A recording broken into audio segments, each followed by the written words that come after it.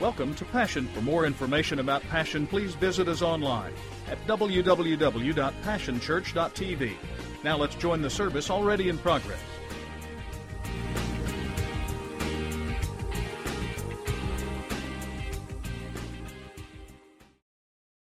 Last week on the wall, I hope you enjoyed it. If you were in the first service, you probably need to go back and listen to the second service, because my dad pulled a fast one. He switched sermons on us in the second service, and so just because you were here first service doesn't mean you know what he said on the second service, so I encourage you to go back. It was powerful, both services, and I appreciate him doing that. We're going to start a new series today, just a couple weeks long. At least I think it's just going to be a couple weeks long. It was only supposed to be 1 week long, and I got into it, and God said, no, you got to split this one up. And so I want you to join me, if you will, in some passages of Scripture that I think we can gain a lot of information and a lot of revelation into our situation. If you will, I want you to turn to 1 Samuel chapter 4, verse 11, and then we're going to go into 1 Chronicles chapter 13.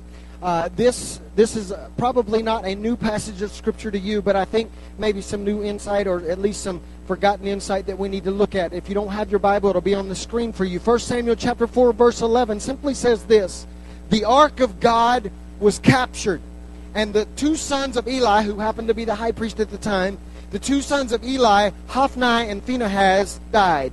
You know the story. The Philistines come in and then steal the ark, and all of a sudden chaos breaks out into the kingdom of Israel. And then in 1 Chronicles chapter 13, beginning in verse 1, it says this. This is after Saul is off the scene. He's died at the hands of his enemies, and now David is on the scene, and this is what happens. It says, David consulted with all of his leaders, the commanders of thousands and of hundreds, and then David addressed the entire assembly of Israel. If it seems right to you, and it is God's will, let's invite all of our relatives, wherever they are throughout Israel, along with their relatives, including their priests and Levites from their cities, and the surrounding pastures, to join us. And let's bring the chest of our God back. The chest that was out of sight, out of mind. That's an interesting phrase there. Out of sight, out of mind during the days of Saul. In the King James it says it like this: and let us bring the ark of our God back to us, for we have not inquired at it since the days of Saul. Then the Bible says the entire assembly of Israel agreed. Everybody agreed that it was the right thing to do. So David gathered all Israel together from Egypt's pond of Horus in the southwest to the pass of Hamath in the southeast to go and get the chest of God from Kiriath-Jearim. Then David and all of Israel went to Baalah, Kiriath-Jearim, in Judah to bring back the chest of God, the cherubim throne of God, where God's name is invoked. They moved the chest of God on a brand new cart from the house of Abinadab with Uzzah and Ahio in charge. And in the procession, the chest of God, David and all of Israel were worshiping exuberantly in song and dance with a marching band of all kinds of instruments. And when they were at the threshing floor of Kidon, the oxen stumbled, and Uzzah grabbed the chest to keep it from falling off. God erupted in anger against Uzzah and killed him because he grabbed the chest. He died on the spot in the presence of God. David lost his temper, angry because God exploded against Uzzah. And the place is still called Perez Uzzah, which means exploded Uzzah. Now, I just had this thought. It's kind of cool to have a name like your hometown or a city named after you. I mean, that's a big honor. But I don't know that I want Steve Exploded. I don't know if that. I don't really want that. That's what it was called. Exploded Uzzah. That's a great name for a city. See that on the little city sign as you're pulling in. You just turn and go the other way, right? So that's what happened.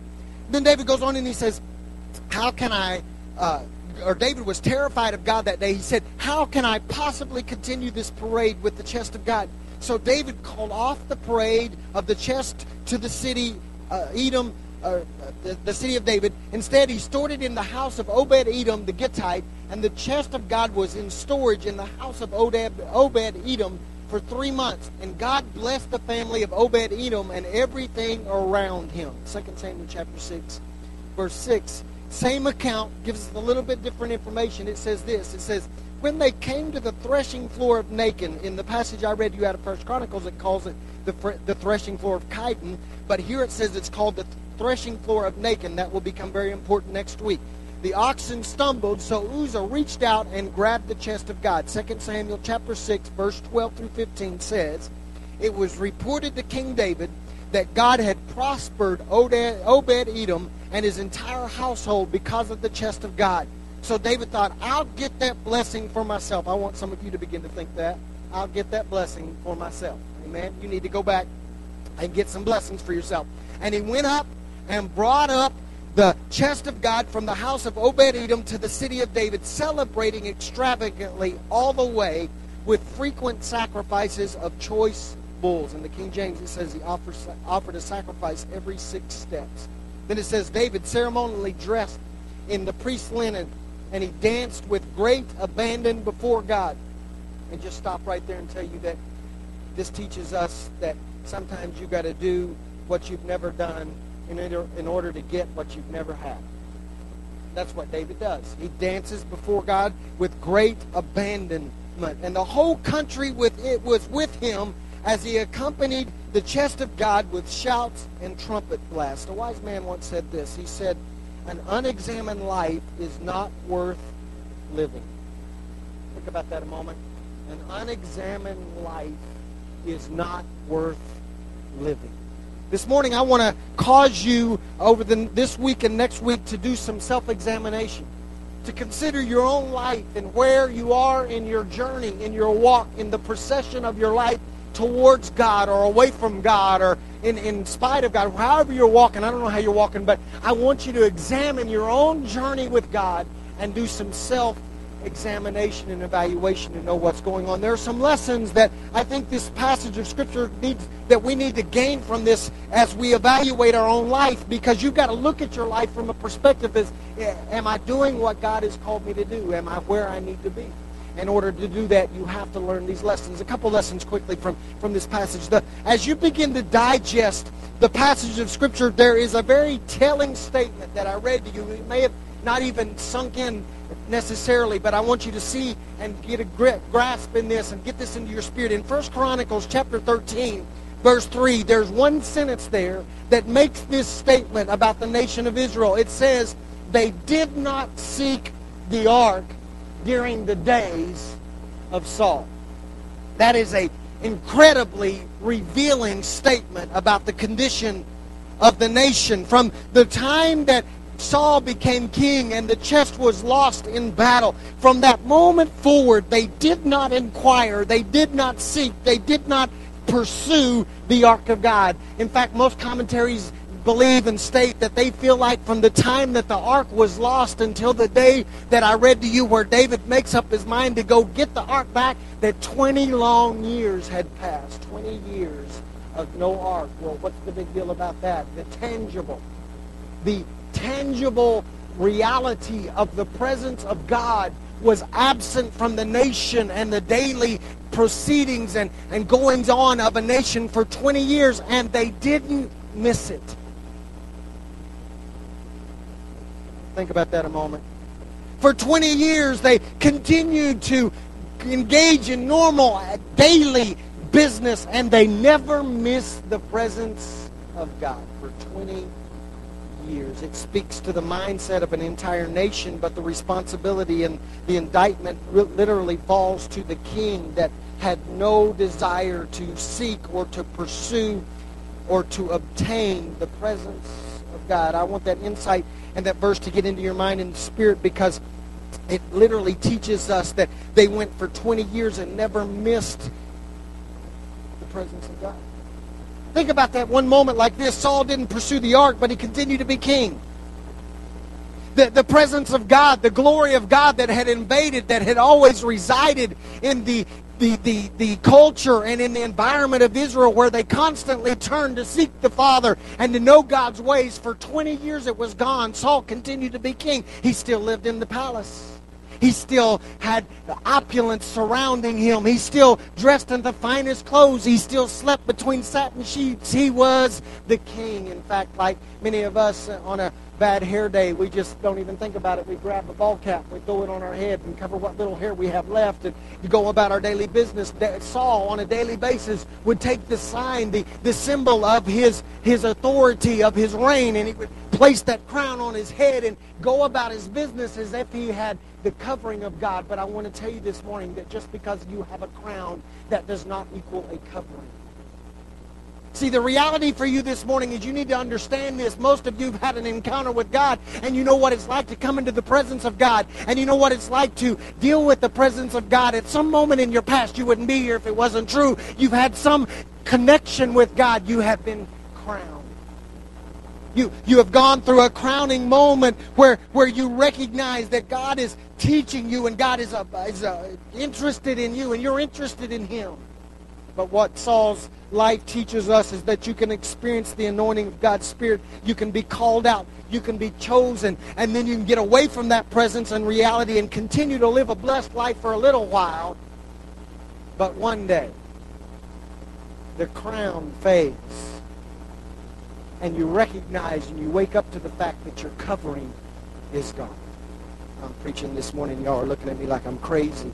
Because, see, what his life continues to teach is you go study the life of Saul, and what you continue to understand is that, yes, he was blessed, and yes, he was anointed, and yes, he was chosen, but one day he recognizes that he wakes up and he's broken and he's destroyed because sin will bring pleasure for a season.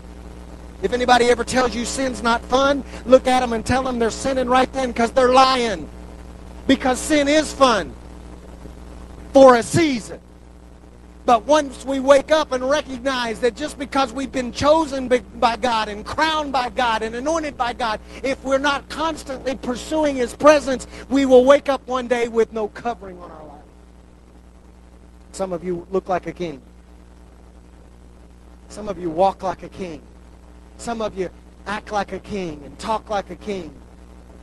But my question to you this morning is, are we living in a situation where we were like Saul and the kingdom of Israel, where we no longer even pursue His presence? His presence is gone, and we don't even recognize it.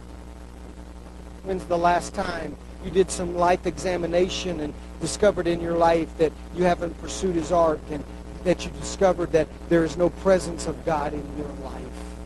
The last time? How many of you are missing the tangible reality of the presence of God in your life, and you haven't missed it, you haven't noticed it, you haven't pursued it? How long has it been since you've hungered for His covering? How many weeks have gone by? How many months have gone by? How many years have gone by since the last time you became so hungry for His presence that you pressed into Him? Oh, I didn't say you didn't come to church. I didn't say you didn't throw your hands up during worship. I didn't say you didn't know how to say, "Oh, bless you, brother. I hope you're having a great week." I didn't say that's looking like a king and sounding like a king and talking like a king. My question is are you going about your daily business, conducting life as if it's all normal and it's all okay, but there's no ark in your life? You got the crown, you just have no covering. You got to pursue His presence. See, I think a lot of us live like practical atheists. You know what the definition of that is, right? You believe there's a God, but you conduct your life as if there's not one. Right? Oh, I know God, I know you're there. That's why I come to church on Sunday. But if it's all right with you, I'll just live my life Monday through Saturday as if I know what I'm doing, and I'll check you out again on Sunday. Crowned, but no cover. That's the story of what's going on here. Most of us have had an encounter with God, and then we walk away from that encounter to never check back in again. And what I am calling you to do is to examine your life and ask yourself this question. Is that crowning moment that you experienced 15 years ago enough? Is the crowning moment that you had with God in that encounter with Him in His presence 15 months ago enough? Is the crowning moment you had 15 weeks ago or 15 days ago, is that enough? Or do you need a fresh covering of God's presence to daily invade your life? You have got to tune back in that you've got to daily check where you are with Him. We need Him. By the way, this is free. David reveals that it takes everyone to bring the glory back. David didn't say, you know what, I'm going to go get the glory by myself. He brought everybody in. And the one man may call us to finding the glory, and one man may stir up the hunger in us, but the reality is it takes all of us to go back and pursue the glory of God. One man can't get it by himself. David teaches us that it takes a group of people who are examining their life on a daily basis, saying, God, I know I've encountered you in the past, but I need a fresh encounter with you today. The second thing it teaches us is that applause does not equal approval. That was good. Y'all sit there and stare at me like I was crazy. Applause does not equal approval. I want you to see what happened. David hasn't even sought the mind of God. He didn't say, God, I long for your presence. He was right in his desire. I want to go get the ark. But he never checked with God and said, how should I do it? He just said, you know what? I'll just do it how I want to do it. And guess what? Everybody applauds him. The nation rises up and applauds. They cheer him. I think they're probably clapping and giving each other high fives and chest bumps and fist bumps and all the bumps that you can give one another, I guess. I don't know. And they're going crazy and they're applauding and clapping for him. But just because they were applauding him does not mean that God had approved what he was trying to do. The word says the people were celebrating. They were dancing. They were singing. They were playing instruments as if everything was all right. But what I want to say to you today is that just because everyone is slapping you on your back and just because everybody's clapping for you and just because everybody's telling you you're the best little Christian there ever was on the face of the planet, that does not mean that their applause substitutes the approval of God. See, I just need to tell you that some of us believe the hype and we mistake man's approval for God's approval. And I just need to tell somebody in the room today that if you're not careful, people will clap you right into a catastrophe. Oh, you're okay. Just do what you want to do. Yeah, you're acting crazy, but I'm not brave enough to tell you you're acting crazy, so I'll just pat you on the back and say, oh, you're doing okay, brother. Just keep doing what you're doing. Oh, well, if they like it, God must like it. And we walk right into catastrophe while they're clapping for us. See, some of you are leading the parade. Oh, no, come on now. Some of you are leading the parade, but you are devoid of the presence and the approval of God. And a lot of times, all the applause means is that someone has learned to play the game and that they haven't hit a bump in life yet. Come on now, I'm preaching right there. Some of you, everybody has applauded you and you just hadn't hit a bump yet. We'll talk more about that next week. And all of a sudden you wake up and realize that they were telling me I'm all right, but I never asked God, am I all right? Some of you need to go back and ask God, am I doing what you want me to be doing? I know the pastor said I was okay, and the deacon said I was okay, and the elder said I was okay, and my friend at work said I'm okay. But what do you say? David never stopped and said, God, I hear all the applause. They're celebrating for my idea. It's a good idea, but God, was it a God idea? Some of you are operating your whole lives on good ideas and you've never stopped and asked God, is this a God idea? I think I'll take that job. But is it a God idea? I think I'll get in that relationship. But was it a God idea? Oh, you're not quiet this morning. Examine your life. When's the last time you checked in with God and even though your spouse is applauding you, oh, honey, you're the greatest. Your kids are going, go, go, go. What does God say? David found himself right in the middle of the biggest catastrophe of his life. And all the while he was doing it, people were cheering him as if he was the best. The third thing and final thing I want to say to you this morning is that easy doesn't always equal right. It's going to get tight here. Easy, I know the commercials out there and all you got to do is push the easy button. But let me just tell you this morning that easy doesn't always equal right. David took the path of least resistance. David saw what somebody else had done. The enemies of Israel had loaded the cart up on loaded the ark of God up on a cart and walked it into captivity. And so he just says, you know what? That was easy. I think I'll do that. But it wasn't right. He was a copycat. He saw something that worked for somebody else and decided that if it's easy, it must be right, and that's what I'll do. And too many of us are doing what is easy, but we're not doing what's right. and we take the path of least resistance, and we take the easy way out, and we think that substitutes for what's doing right. But can I help you this morning? Just because it's easy doesn't mean it's right. Let me get real practical for you. They lived together, and it worked for them. So it must that they lived together before they got married for 6 months, and it worked out. And now they're married, and they're all happy. So that's the easy. It must be right. They did it. It was easy for them. That's what I'll do. Just because it's easy doesn't mean it's right. Well, I think I'll lay my credit card down on the counter. I know I got $92,000 worth of credit card bill, but I need this, so I'll lay that down. It's easy. But it's not right. I see people that don't tithe, and God says if you don't tithe, you're going to be cursed. But I don't see them cursed. Well, you don't really know their life, but I don't see them cursed. You don't know the fact that the bank owns everything they have, but they're not tithing, so it must be all right. So I'm not going to tithe. That's easy. Tithing is never easy. I don't care how much money you make. In fact, let me share this truth with you. The more money you make, the harder it is to tithe. I've discovered that the more financially secure I am, then I lose my trust level, and I think I can manage my money better than God can, and it's easier just to take care of my own. And then I fail to realize that just because it's easy doesn't mean it's right. That's the story. Well, I see my coworker, he doesn't really work hard. So I think I'll just slide by this week.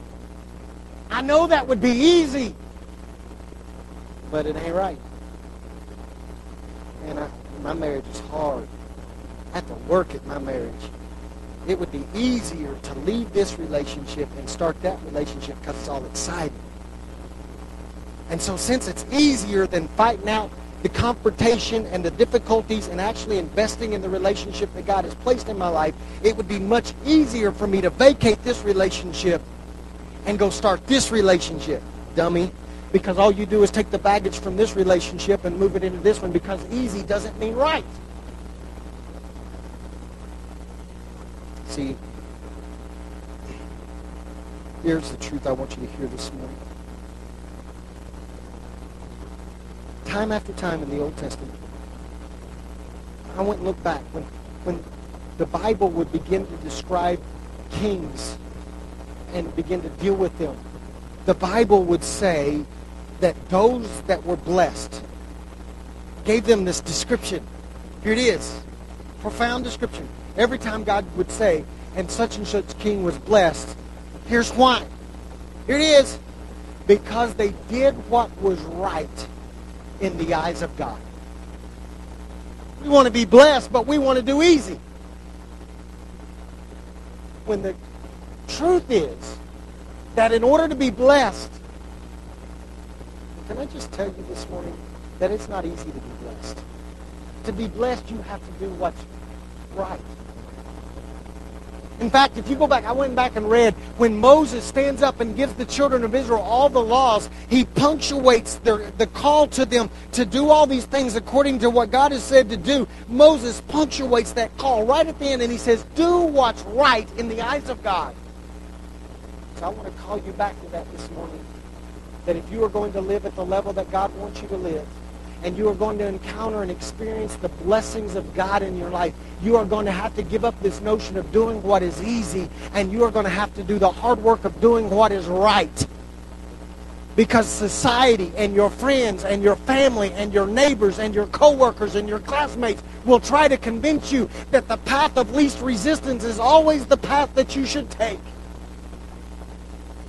But what this account tells us and teaches us is that sometimes doing what is right is difficult and hard and uncomfortable and takes more time and isn't convenient, and there's no button to push and no instantaneous gratification. But when we do what's right, the Bible says that blessing falls in our life. I just need you to know this morning that God blesses us based on doing what's right. So this morning I want to challenge you to do some self-examination. Are you crowned but you have no covering? I know you sparkle and shine and all that good stuff. But has it been year after year after year of living your life and having no real encounter with Him? Week after week in services where the presence of God is so strong you can cut it with a knife, but you don't get involved in that because I'm crowned. I'm above all that. I had that happen in my life 20 years ago. I don't need it again. Really. Are people applauding for you? You're the best. Oh, you're the best. Yay, you. Go, go, go. Do my cheerleading thing again for you because I'm not sore anymore from the last time I did it. Right? I'm cheering for you. I'm excited for you. Do what you're doing. But just because we're applauding for you, the real question is God applauding what you're doing?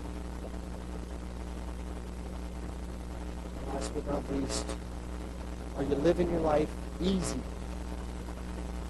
but cursed? David tried to take the easy way out. And what happens? Destruction. Uzzah exploded. What I've discovered in my own life is anytime I try to take the easy way out, things explode around me. And as much as I like stuff to explode, I'm kind of crazy like that. I kind of like pyro and stuff like that. I kind of like it planned explosions. I don't like these suddenlies out of nowhere. Everything around me explodes into chaos. Some of your life is literally exploding in chaos and stress and pain and agony and sickness and destruction because you keep trying to take the easy way out. I'm going to get me a get-rich-quick scheme. I ain't going to tie it. I'm going to get rich and then I'll tie it. Explosion. Bills show up. Car falls apart. Come on, I'm preaching right now. Some of you won't do the hard work in relationship, and so guess what explodes? Your relationship. It's easy. But is it right?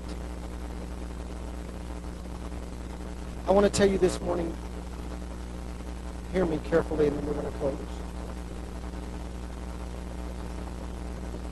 We are being crowned. Okay, I'll talk to you individually. Let me talk to you corporately just for a second. This body of believers is being crowned. Some of you don't know that. We don't brag about it. It's just a reality.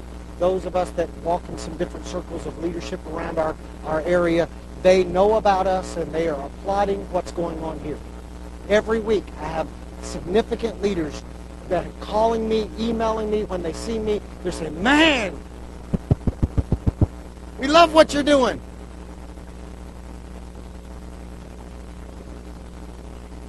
Here's my question. Will we settle for being crowned and have a nice building and a nice name? Or will we do the hard work of pressing into the presence of God and saying, you know what? Forget the crown. I want the king. And I don't care how much y'all applaud for us. Applaud all you want. Every time you drive up down the road, applaud. Come visit. We had a pastor come in this weekend that walked through the building and his jaw dropped. He's running 1,200 people, and he walked in here and said, I want you to come to where I'm at and help me do what you're doing here. Really? Thanks. There you go.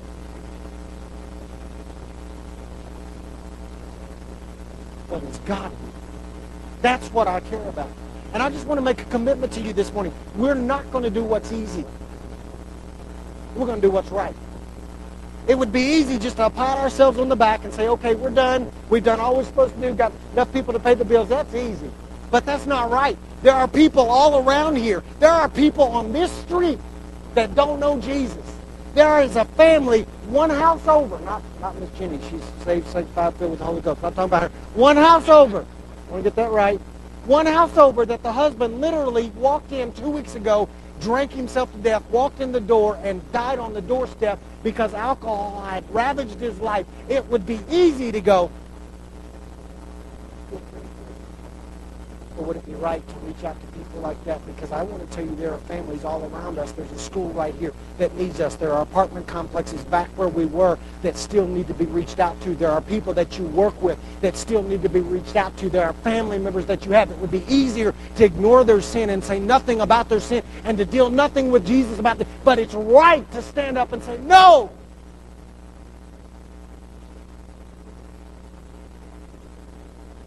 God help us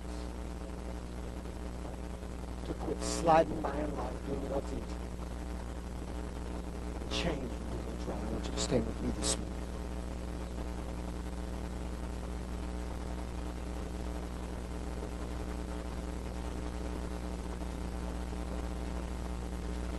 An unexamined life is not worth living. An unexamined life will get you in trouble and cause you to falter and fall. Father, this morning, I pray you do what I cannot do. I cannot force individuals in this room to have a hard conversation with themselves. I can try my best, but the reality is I come up short. There's no way I can force individuals in this room to examine their heart. So I'm asking you to do what you can do better than I could ever do it. Penetrate our hard hearts, our calloused hearts, our facade, our acts, our games, our charades. Father, I pray you'd speak to somebody in this room that is living a crowned life. They've been anointed as king. If they're living as a king, they're conducting business as usual. They're even experiencing blessings. But they just haven't pursued you in a long time. If I was to ask them right now, they'd say, I'm blessed, highly favored of the Lord. And the truth is, they're right. Because they've been anointed as a king. But Father, this morning I pray that we would begin to deal with this concept of, are we crowned but have no covering? Are we like Saul and the entire nation that had an encounter with you, walked away from it, and didn't even inquire for 20 years? Out of sight, out of mind. Father, if there's one here today that would be their testimony, that would be their story, I pray that you would penetrate their heart this morning and that they would begin to pursue you with everything that's within them. Father, there are others in here that are being applauded. People are saying great things about them. God, I pray that they would do a few moments of evaluation and they would check in with you and see if you are applauding. Do you approve of the decisions we're making, choices we're making, the path we're walking? It's not enough for everybody else to cheer me on. Are you satisfied? Are you content? Are you comfortable with the decisions that I'm making and the way I'm living my life? I long for your approval more than man's. In fact, I'll say it like this, Father. If nobody else goes with me, I'll still follow what you say to do. And if nobody cheers, as long as I have your stamp of approval, that's how I want to live my life. And Father, for the rest of us this morning, I know it's easy to do the easy. But God, I pray that we would examine our own lives and we would recognize and ask ourselves this question. I know it's easy, but is it right?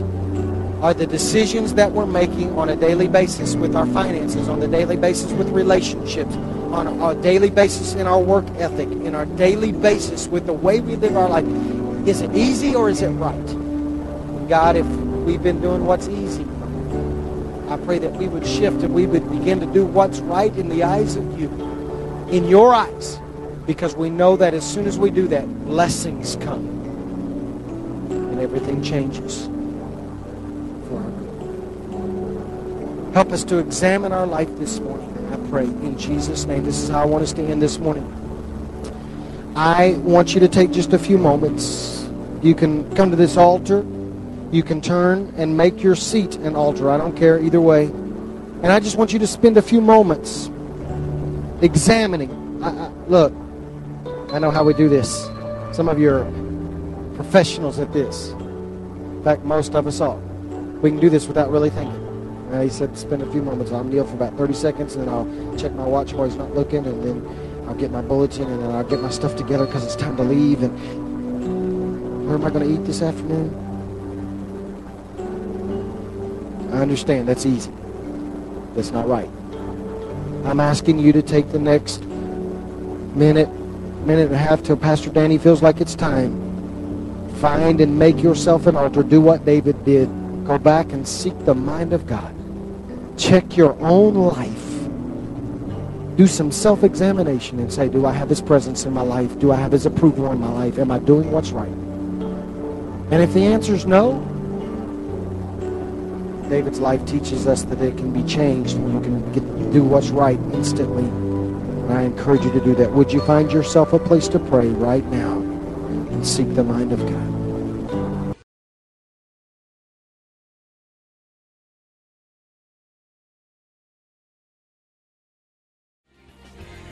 It's been a privilege to have you join us for this time of ministry. To find more Passion resources or to make a donation online, visit www.passionchurch.tv. Remember, you can't live without passion.